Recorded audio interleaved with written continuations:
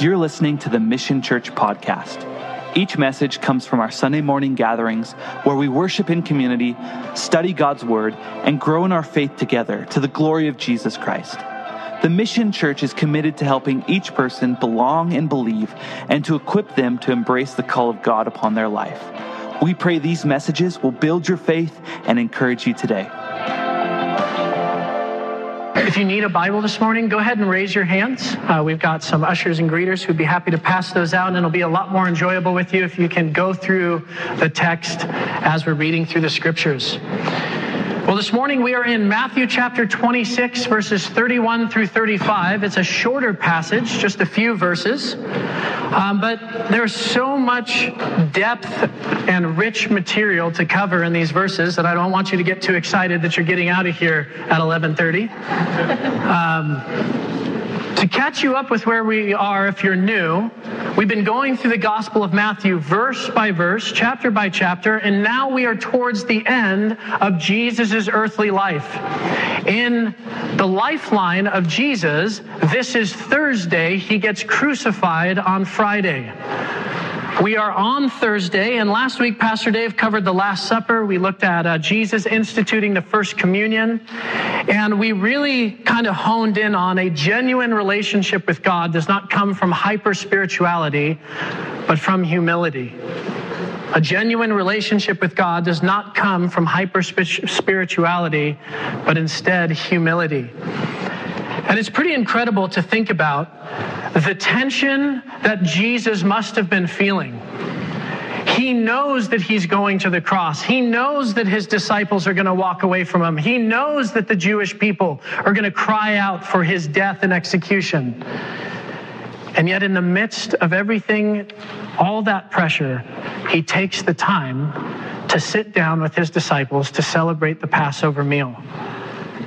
And he does this because he loves them and because he's meeting them where they are in order to lead them to where they need to be. And they're nowhere near where they need to be, much like us.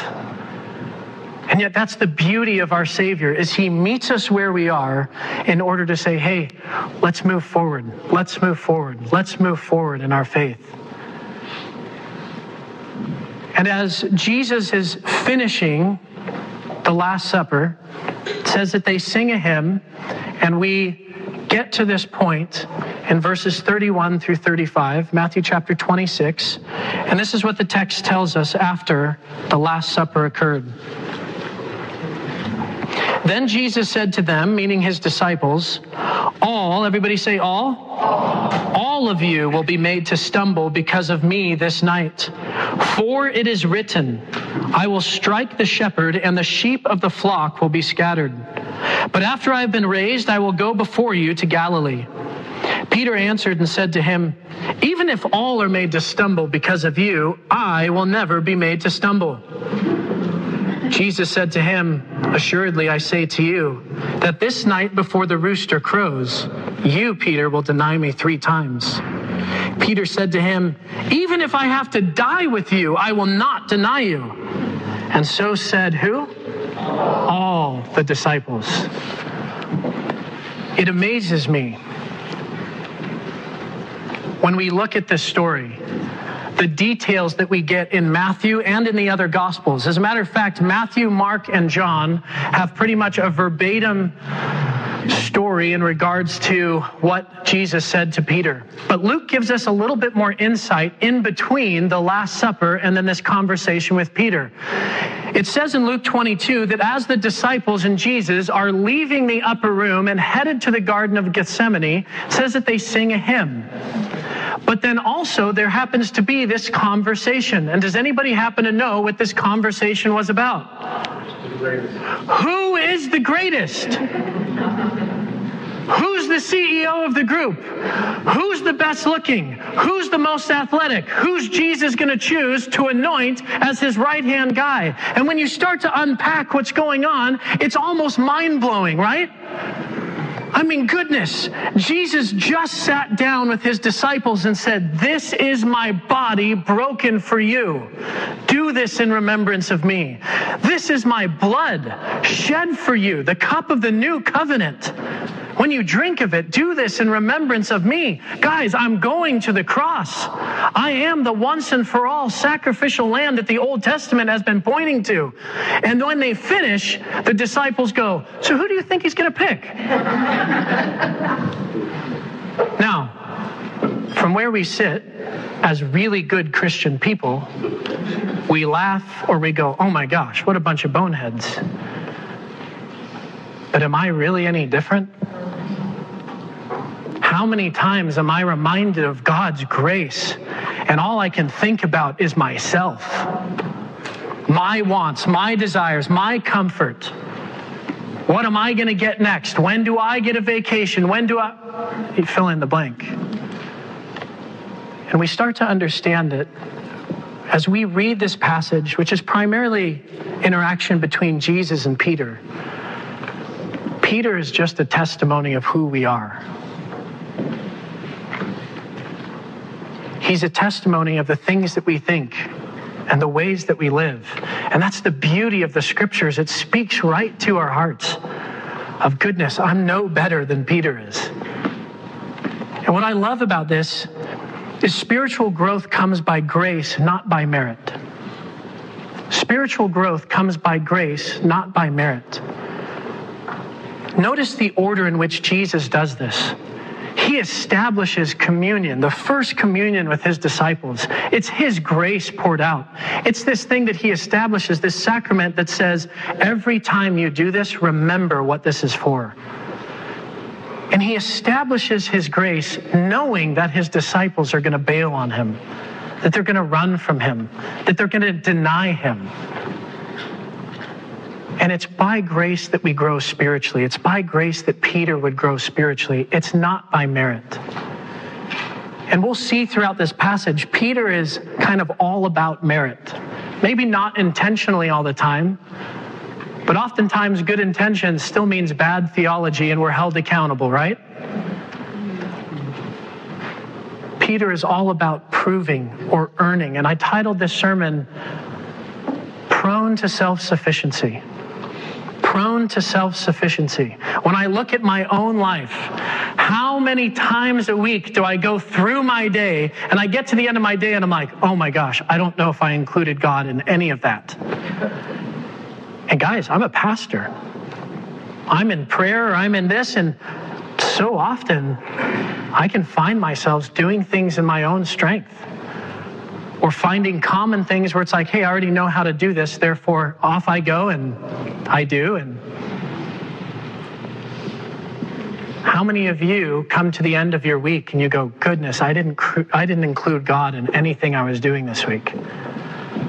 I wasn't desperate for him. I wasn't seeking him. I was just relying on myself, that self-sufficiency. And in verse 31, Jesus tells the disciples, he says to them, all of you will be made to stumble because of me this night. For it is written, I will strike the shepherd and the sheep of the flock will be scattered. But after I have been raised, I will go before you to Galilee.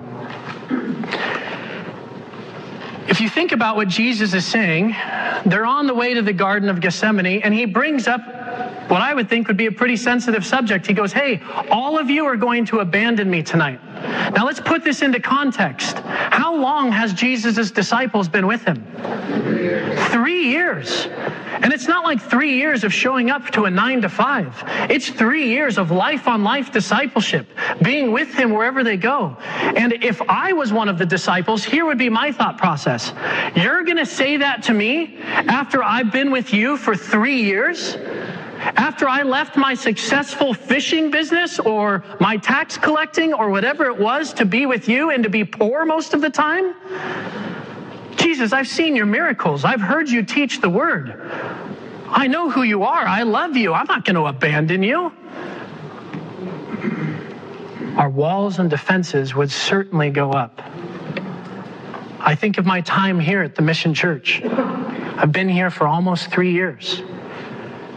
And I think about if someone came to me and challenged my commitment to the Mission Church, what might my response be? Are you kidding me? Are you serious? Do you know how many hours I put in? Do you know how much sacrifice I make? Do you know, and what's the problem with all of that? Me. I. And what is Peter doing? Oh,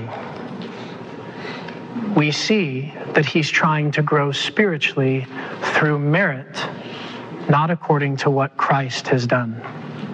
And it's an easy trap to fall into, because the reality is, do you work hard? Probably many of you do.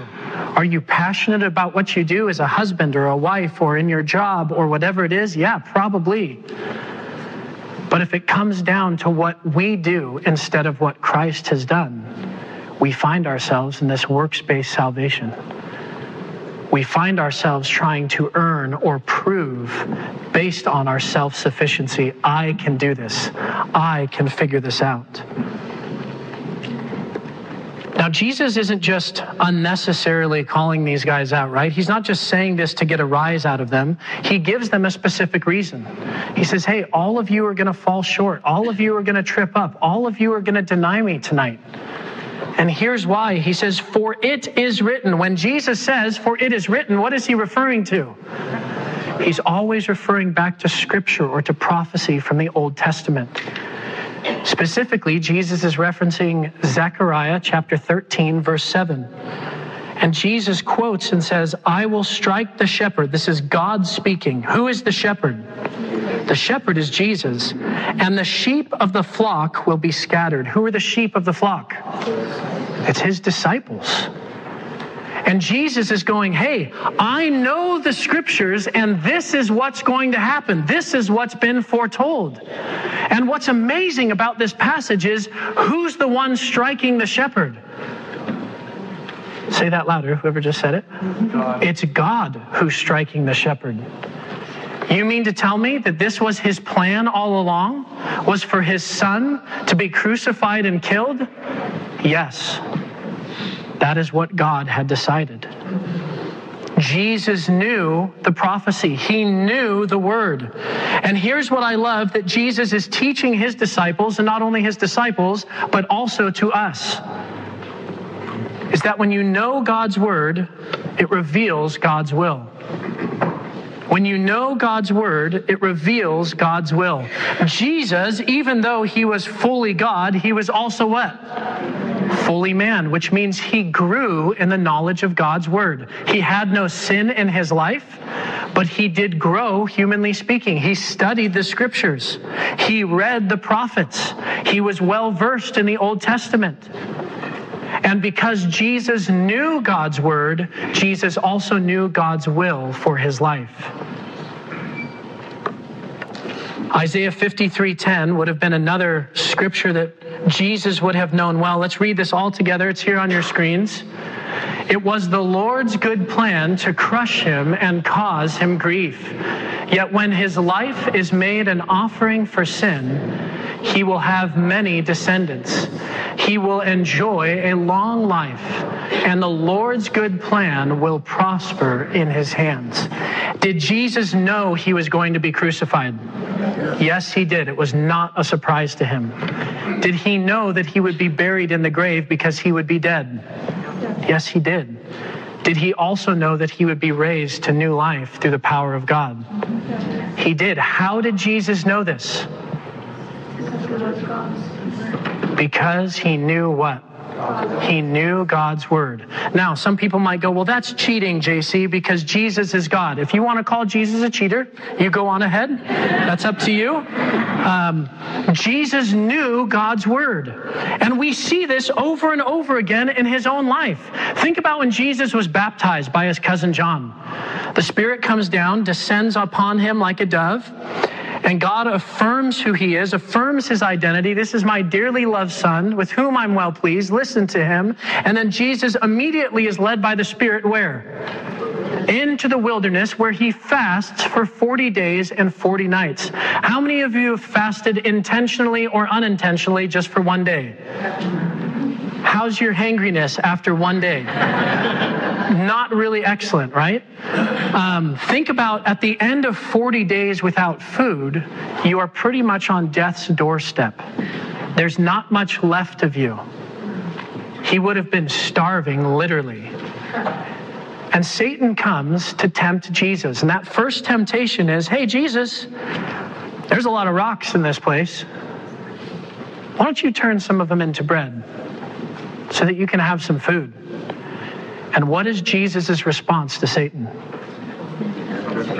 It's Scripture. It's the Word. Because Jesus knows God's Word, therefore Jesus also knows what? God's will. And Jesus responds, hey, man does not live by bread alone, but every word that proceeds from the mouth of God. And on the surface, it just like, hey, this is a food issue, but underneath the surface, God is revealing his will of, Son, Jesus, I will provide for you.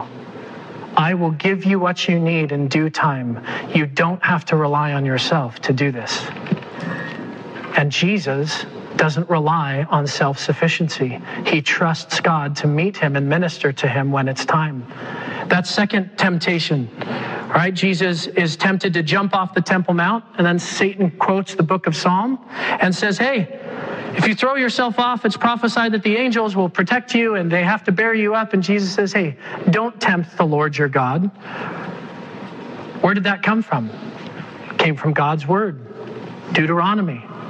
And then the third temptation, Satan takes him up to a high mountain, shows him all the kingdoms of the world. I believe that would have been all the kingdoms past, present, and future, and says, I will give this all to you. Look at all the genocide that you could stop. Look at all the murder that you could stop. If you just what? If you bow to me. And what is Jesus' response? It's Scripture again. It's Deuteronomy again. It's you shall not worship anyone but the Lord your God, and Satan departs from him, and angels come and minister to Jesus. Because Jesus knew God's word, he also understood God's will for his life in that very moment, and then even beyond. Now, sometimes when I think about God's will, how many of you have ever asked the question, God, what do you want me to do with this? And you fill in the blank. Two of you. Okay, cool. We'll move on. How many of you have ever asked that question? Yeah, probably most of us have. And sometimes God may reveal the details of that, but in general, we get a heart understanding of what his will for our life is. And through God's word, we better understand what God's will is. And I just wanted to walk us through maybe a practical example of what this looks like, that God's word reveals God's will. So keep your finger on Matthew 26, but I want you to turn toward the back of your Bible, and let's go to James chapter 4. James chapter 4.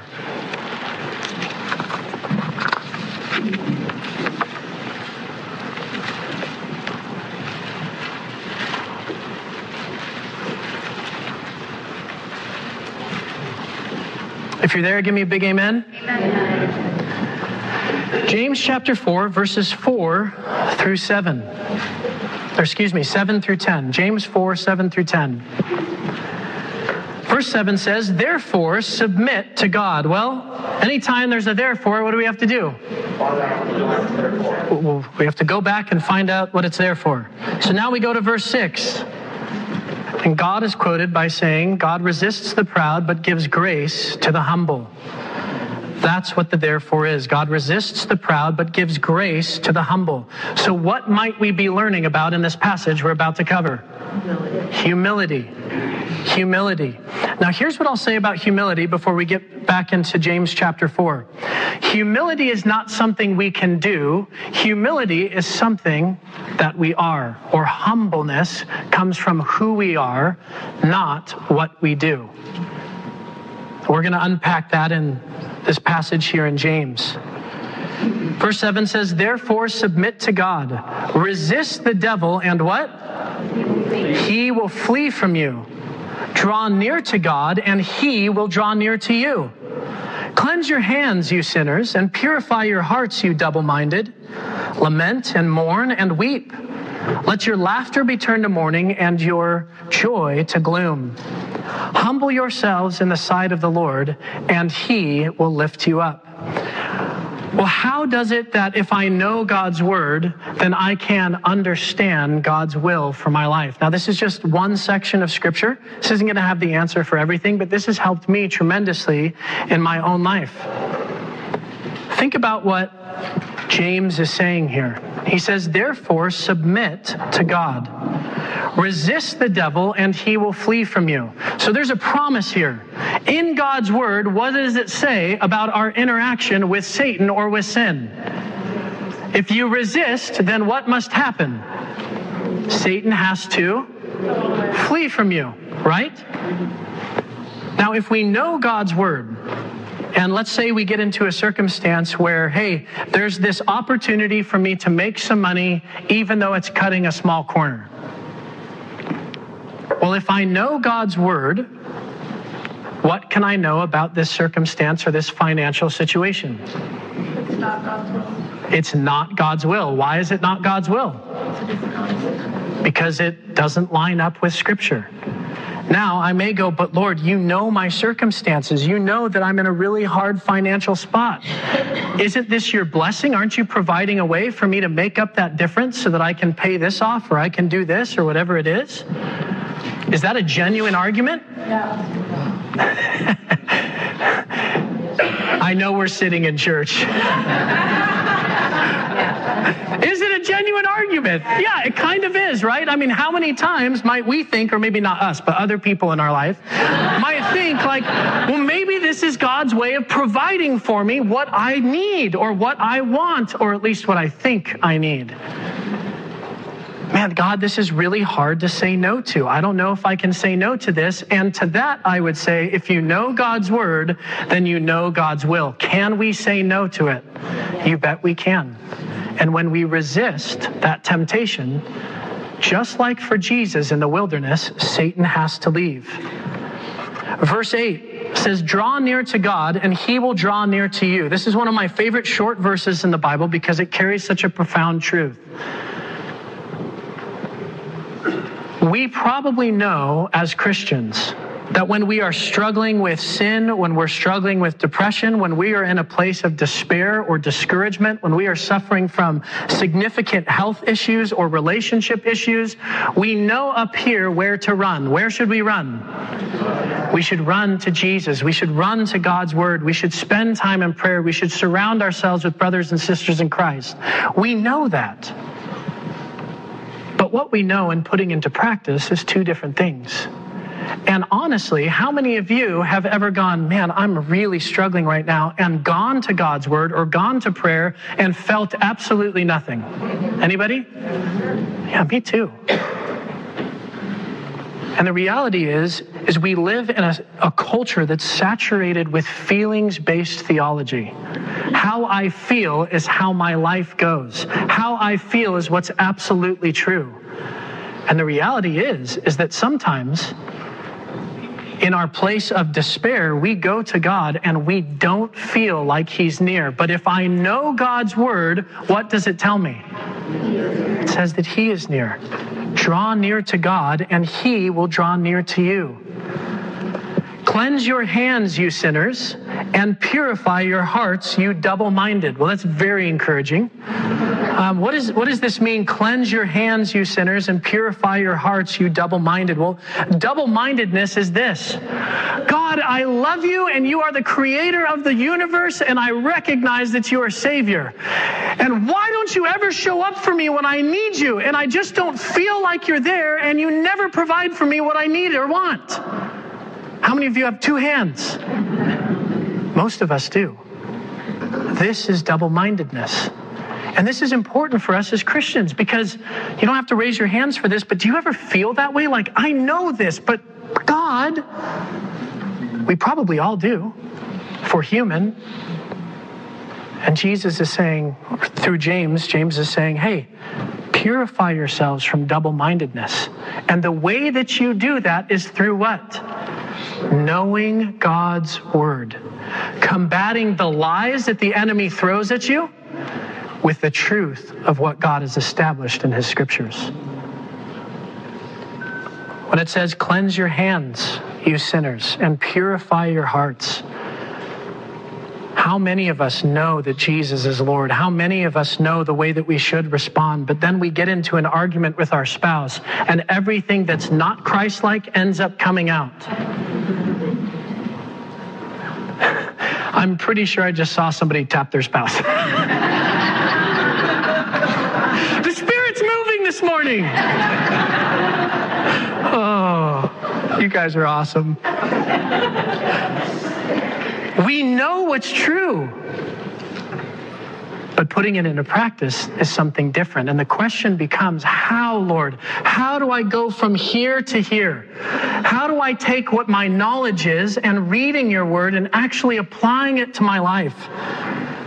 How do I get to a point where I can actually live out what your word says? And here's what I love about what Jesus is doing with Peter in this story, is that God's grace flows through the channel of brokenness. God's grace flows through the channel of brokenness. And that brokenness doesn't come from us going, well, I guess I'm just not tall enough to reach that shelf. I guess I'm just not fast enough to win that race. Where does brokenness come from?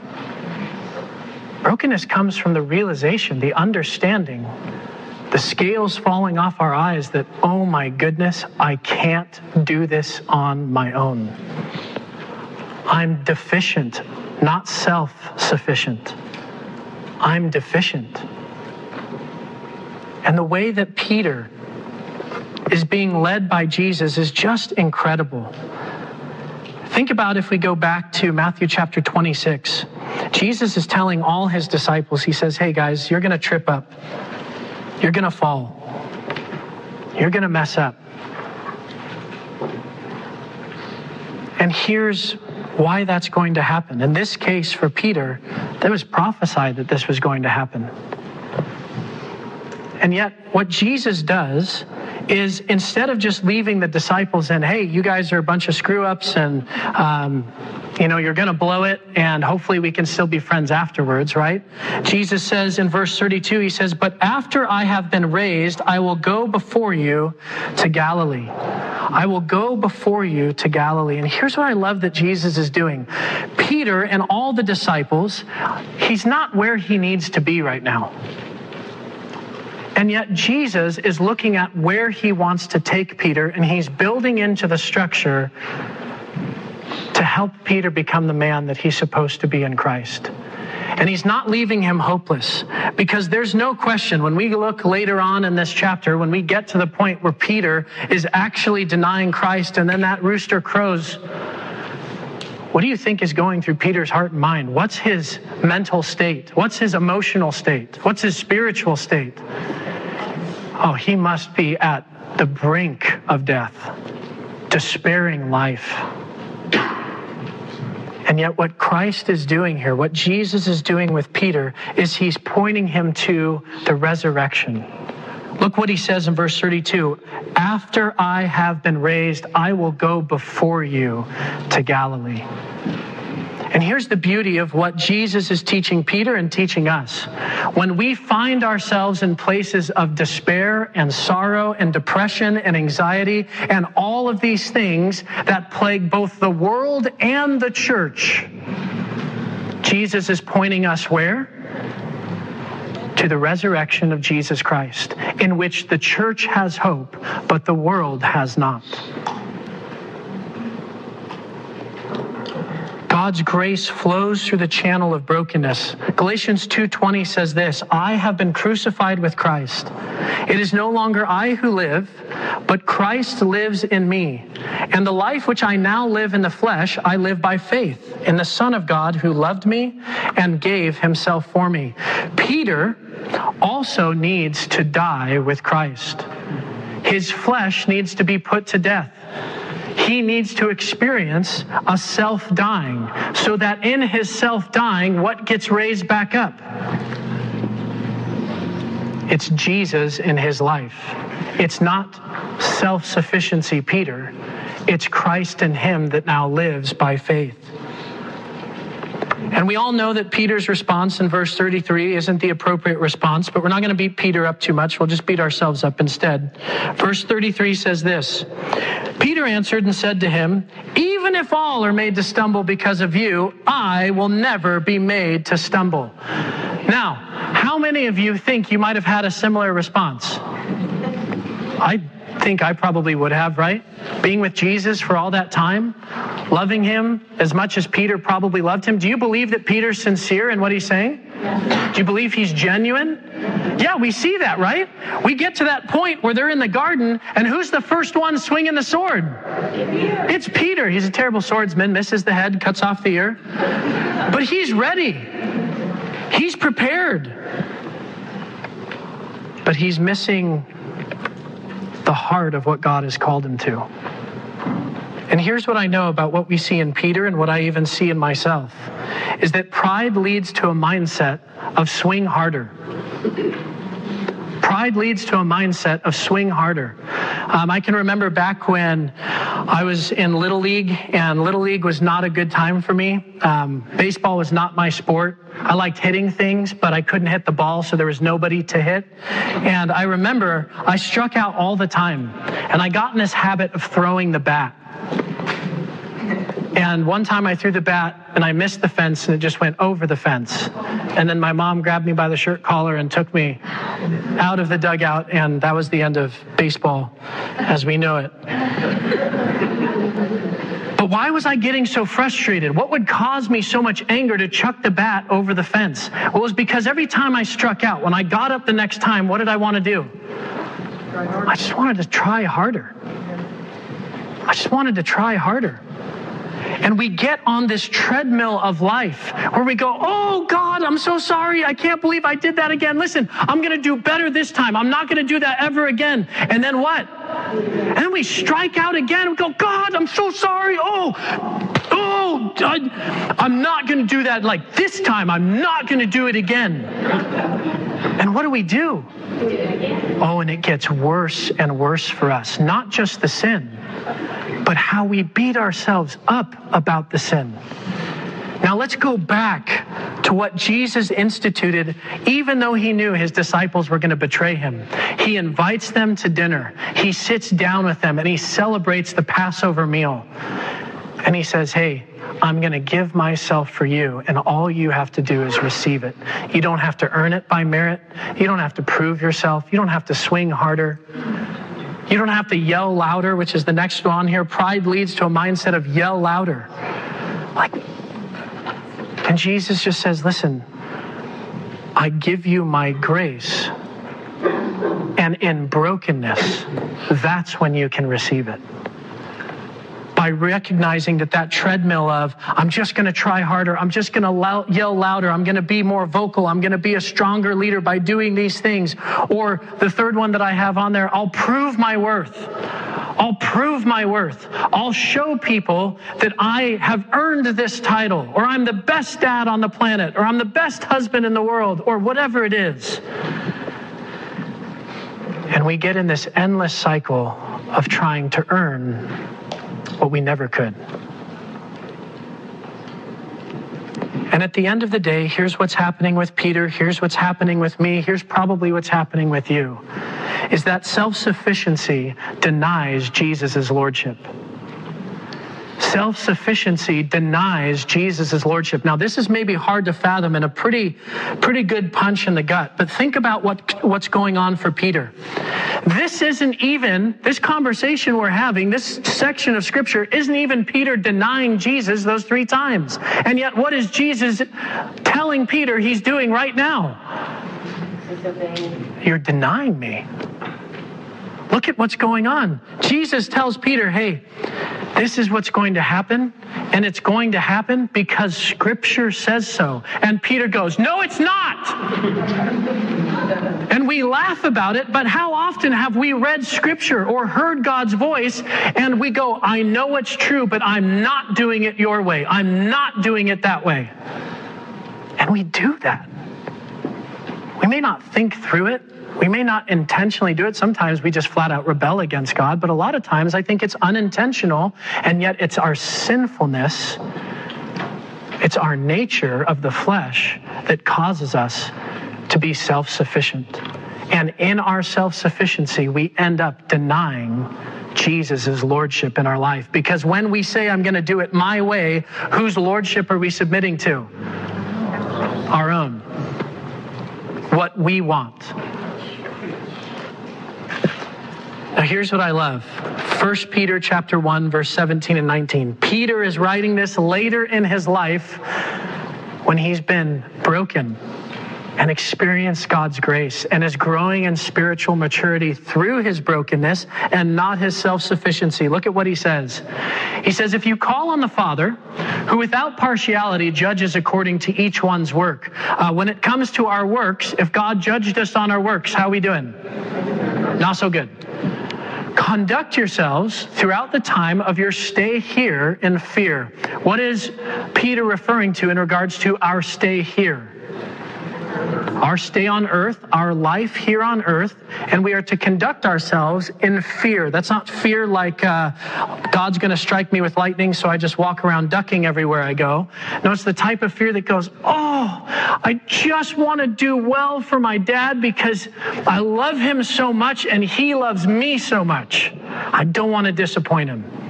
That kind of fear.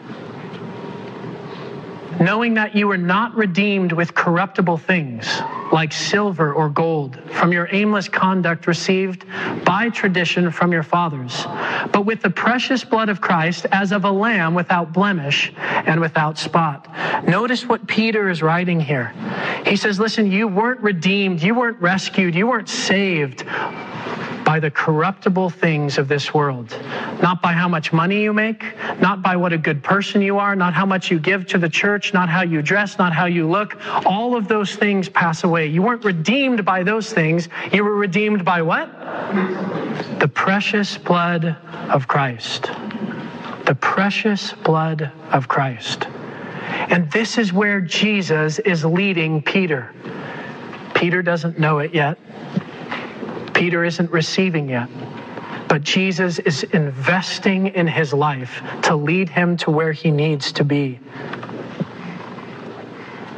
When we think about the Gospels, Matthew, Mark, and John, they're pretty much all the same in regards to what they say. But again, Luke gives us additional insight, and we get some additional insight of what's actually going on beneath the surface with Peter, with Jesus, and also with the enemy, Satan. In Luke chapter 22, verses 31 through 34, Scripture says this, and the Lord, meaning Jesus, said to Simon, or Peter, indeed, Peter, Satan has asked for you that he may sift you as wheat. What's going on behind the scenes that's not on the surface level? There is a spiritual battle at hand. And might I encourage you to know this? The spiritual battle comes long before the earthly battle. And your earthly battles aren't because you're a bad follower of Jesus. It's the way that it's manifest in which we end up seeing the earthly battles. But make no mistake, there is a spiritual battle waging war for our souls all the time. Think about our neighbors or our community. Do we want to see people come to Christ? Then why is it so difficult for them to come to Christ? It makes sense to us. Why doesn't it make sense to others? Because why? Because there is a spiritual battle and war raging for people's souls, in which there is a literal enemy trying to keep people from Jesus. And you know what tools he uses? Just swing harder. Just yell louder. Prove yourself. Think about how Satan does that with Jesus. If you are the Son of God, then. That's how each of his temptations start in Matthew chapter 3. If you are the Son of God, then prove it. And it's the same tactics that he uses against us. Simon, Simon, indeed Satan has asked for you that he may sift you as wheat. Then Jesus says, but I have prayed for you that your faith should not fail. And when you have returned to me, strengthen your brethren.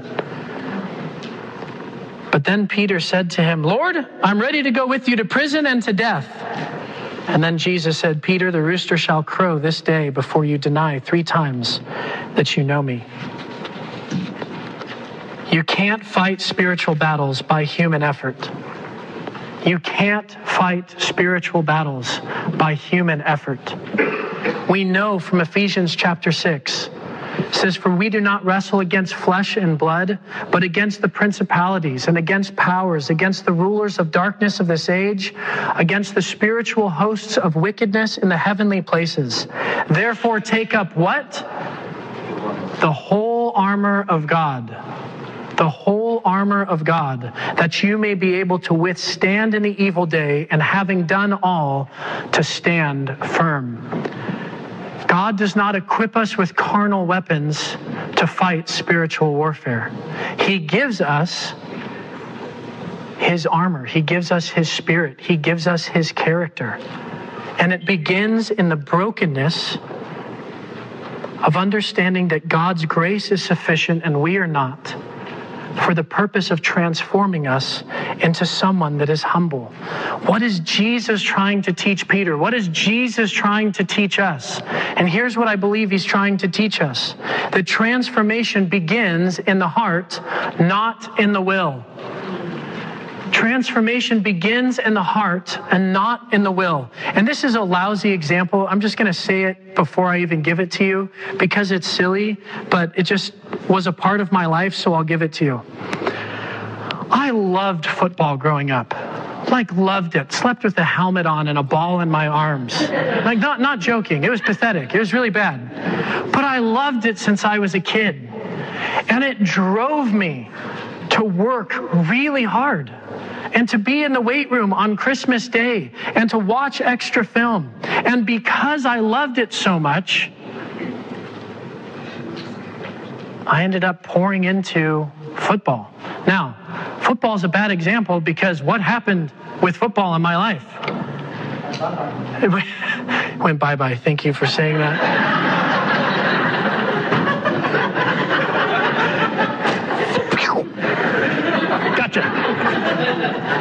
It did go bye-bye because it's a perishable thing. And you can only play for so long and you can only be so good. And at the end of the day, I wasn't that good.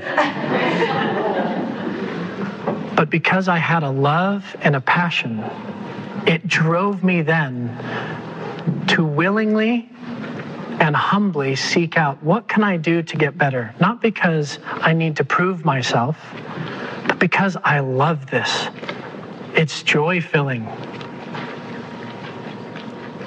And is your walk with Jesus Christ the same?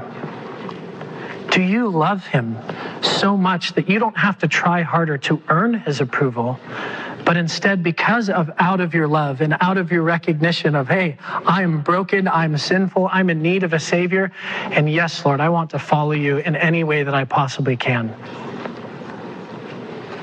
Humility is not something we do. It's who Christ is transforming us to be. If we have been put to death, if I have been crucified with Christ, and it's no longer I who live, but Christ who lives in me, then what am I clothed in? It's the humility of Christ.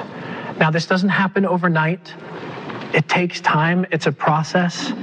There's probably some areas that many of you can look back on in your life and go, wow, God has really humbled me in these areas, and He's really needing to work on me in these areas.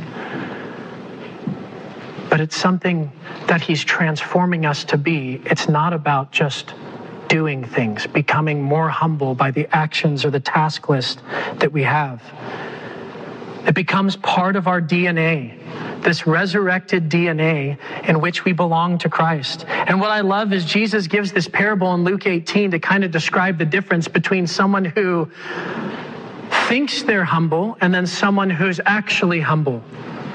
Luke 18 verse 9 says this: Jesus spoke this parable to some who trusted in themselves that they were righteous and despised others. This would be the religious leaders of Jesus' day. He said, 2 men went up to the temple to pray. One a Pharisee and the other a tax collector. Now, just at surface level, and we all know this, but who's the more holy in this case? The Pharisee, right? They knew the law. They actually applied themselves to the letter of the law. But we know from Jesus' teachings and his interactions with them that oftentimes they were missing the heart, which is what matters to God. Verse 11 says, the Pharisee stood up and prayed thus with himself. That's probably a clue right there. God, I thank you that I am not like other men, extortioners, unjust, adulterers, or even as this tax collector. I fast twice a week. I give tithes of all that I possess. Now, this seems a little preposterous and far-fetched in terms of like, gosh, what a jerk. What a self-righteous pig. I would never pray a prayer like that. And in your right mind, we don't pray prayers like that. But here's often what happens. Things aren't going the way that we want them to. We're suffering from something that we don't want to or we feel like we don't deserve. And how fast our prayers can shift to, God, why are you doing this to me? I've done, and then what do? We give the list. I've given this much. I did this for my neighbor. I've gone to church my whole life. It's not fair that they're getting married and I'm not. And we start using our own merit to justify why God owes us something. And what I love about what Jesus is teaching in this parable is that he says about the tax collector in verse 13, the tax collector standing afar off, meaning he wouldn't even come near the altar, would not so much as raise his eyes to heaven, but he beat his breast, saying, God, be merciful to me, a sinner. That was it. That was his prayer.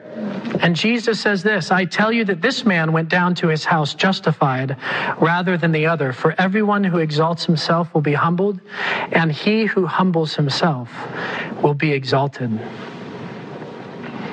What did the tax collector have that the Pharisee didn't in this parable?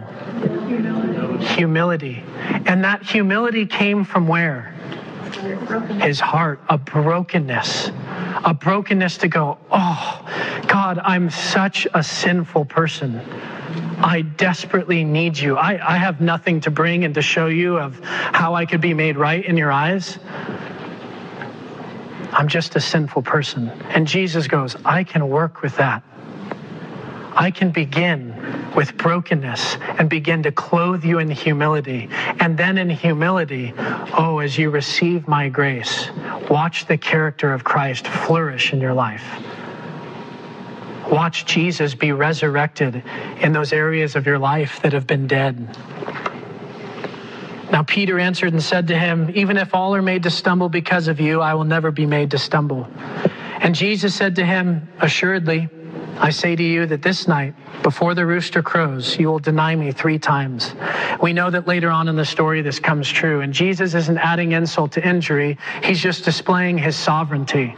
He's reminding Peter, I know what's going to happen. And it's not just, I told you so. It's, you can trust me when I speak to you. You think Peter thought differently about when Jesus spoke to him on the shore of Galilee after his resurrection? If you go to the end of John, there's this amazing scene in which Peter, James, John, a lot of them have all gone back to fishing. They just don't know what else to do. And there's Jesus standing on the shore, and when Peter recognizes who he is, what does he do?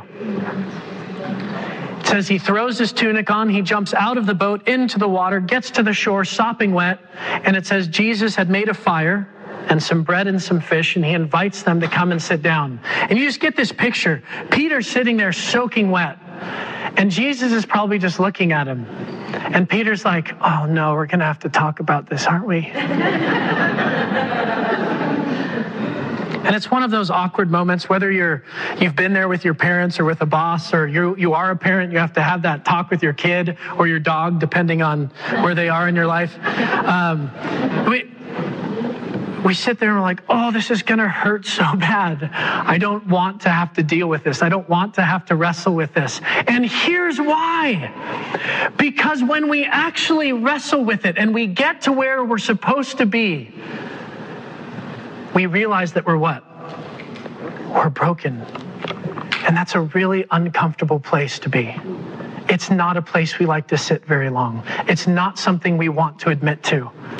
And it just pains us to go, oh, I'm not all that. I'm not enough. I'm not my Savior. I can't fix this. I'm broken. And Jesus doesn't let Peter off the hook, and yet he's loving at the same time, right? There they are sitting there, and I'm sure the other disciples are like, oh gosh, this is so awkward. Who's going to speak first? And Jesus goes, Peter, do you agape me? Do you love me? And Peter goes, I like you. He uses a different word, phileo. And Jesus goes, Peter, do you agape me? Do you love me? And Peter goes, I like you. Why won't Peter say, I love you? Because he's broken and understands, I don't know if I can hold to what I said and I love you, but I definitely like you a lot. And here's what I love that Jesus is revealing and that Peter's showing in his brokenness is before it was, I'll die for you, I'll go to prison with you, let's go to battle, I'm your boy, we can do this. And then he blows it.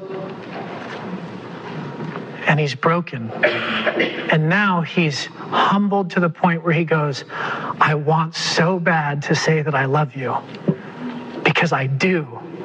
But I also know myself and I'm capable of not loving you. So I think stopping at like is probably a good place. Do you see the difference in Peter's responses? Back to Matthew 26. Assuredly, I say to you that this night before the rooster crows, you will deny me 3 times. Peter said to him, even if I have to die with you, I will not deny you. And Peter is the leader of the group. It then says, and so said all the disciples. They all take the same approach. And here's the hard thing. They meant it. They were sincere. In their own minds, they were prepared and ready to go to battle for Jesus. But they were missing what the battle actually was. Jesus didn't need the saving. Who did? It was them. And when we become our own Savior or the Savior for other people, we have placed ourselves in a very unhealthy position that God desires to fulfill, not us. And I imagine as Jesus had that conversation later with Peter at the shore, here's what he was doing in Peter's life. Here's where he was leading him to. A humble heart receives instruction. A humble heart receives instruction. Because in a perfect Disney world, here's what would have happened. Jesus says, hey, you're going to deny me. And Peter goes, no, I'm not, never. And Jesus says, yeah, you really are. And Peter goes, oh my goodness, no, okay, what can I do? Tell me, how can I make this right? How can I humbly sit at your feet? That would be the Disney version, right? That doesn't come without brokenness and then being clothed in the humility of Christ, so that when we start getting instruction from others, we're actually able to receive it. One of the things that I really appreciate about the relationship that I get to have with Pastor Dave is in between services, whether he's preaching or I'm preaching, we go sit in his office and we ask each other this question: do you want feedback?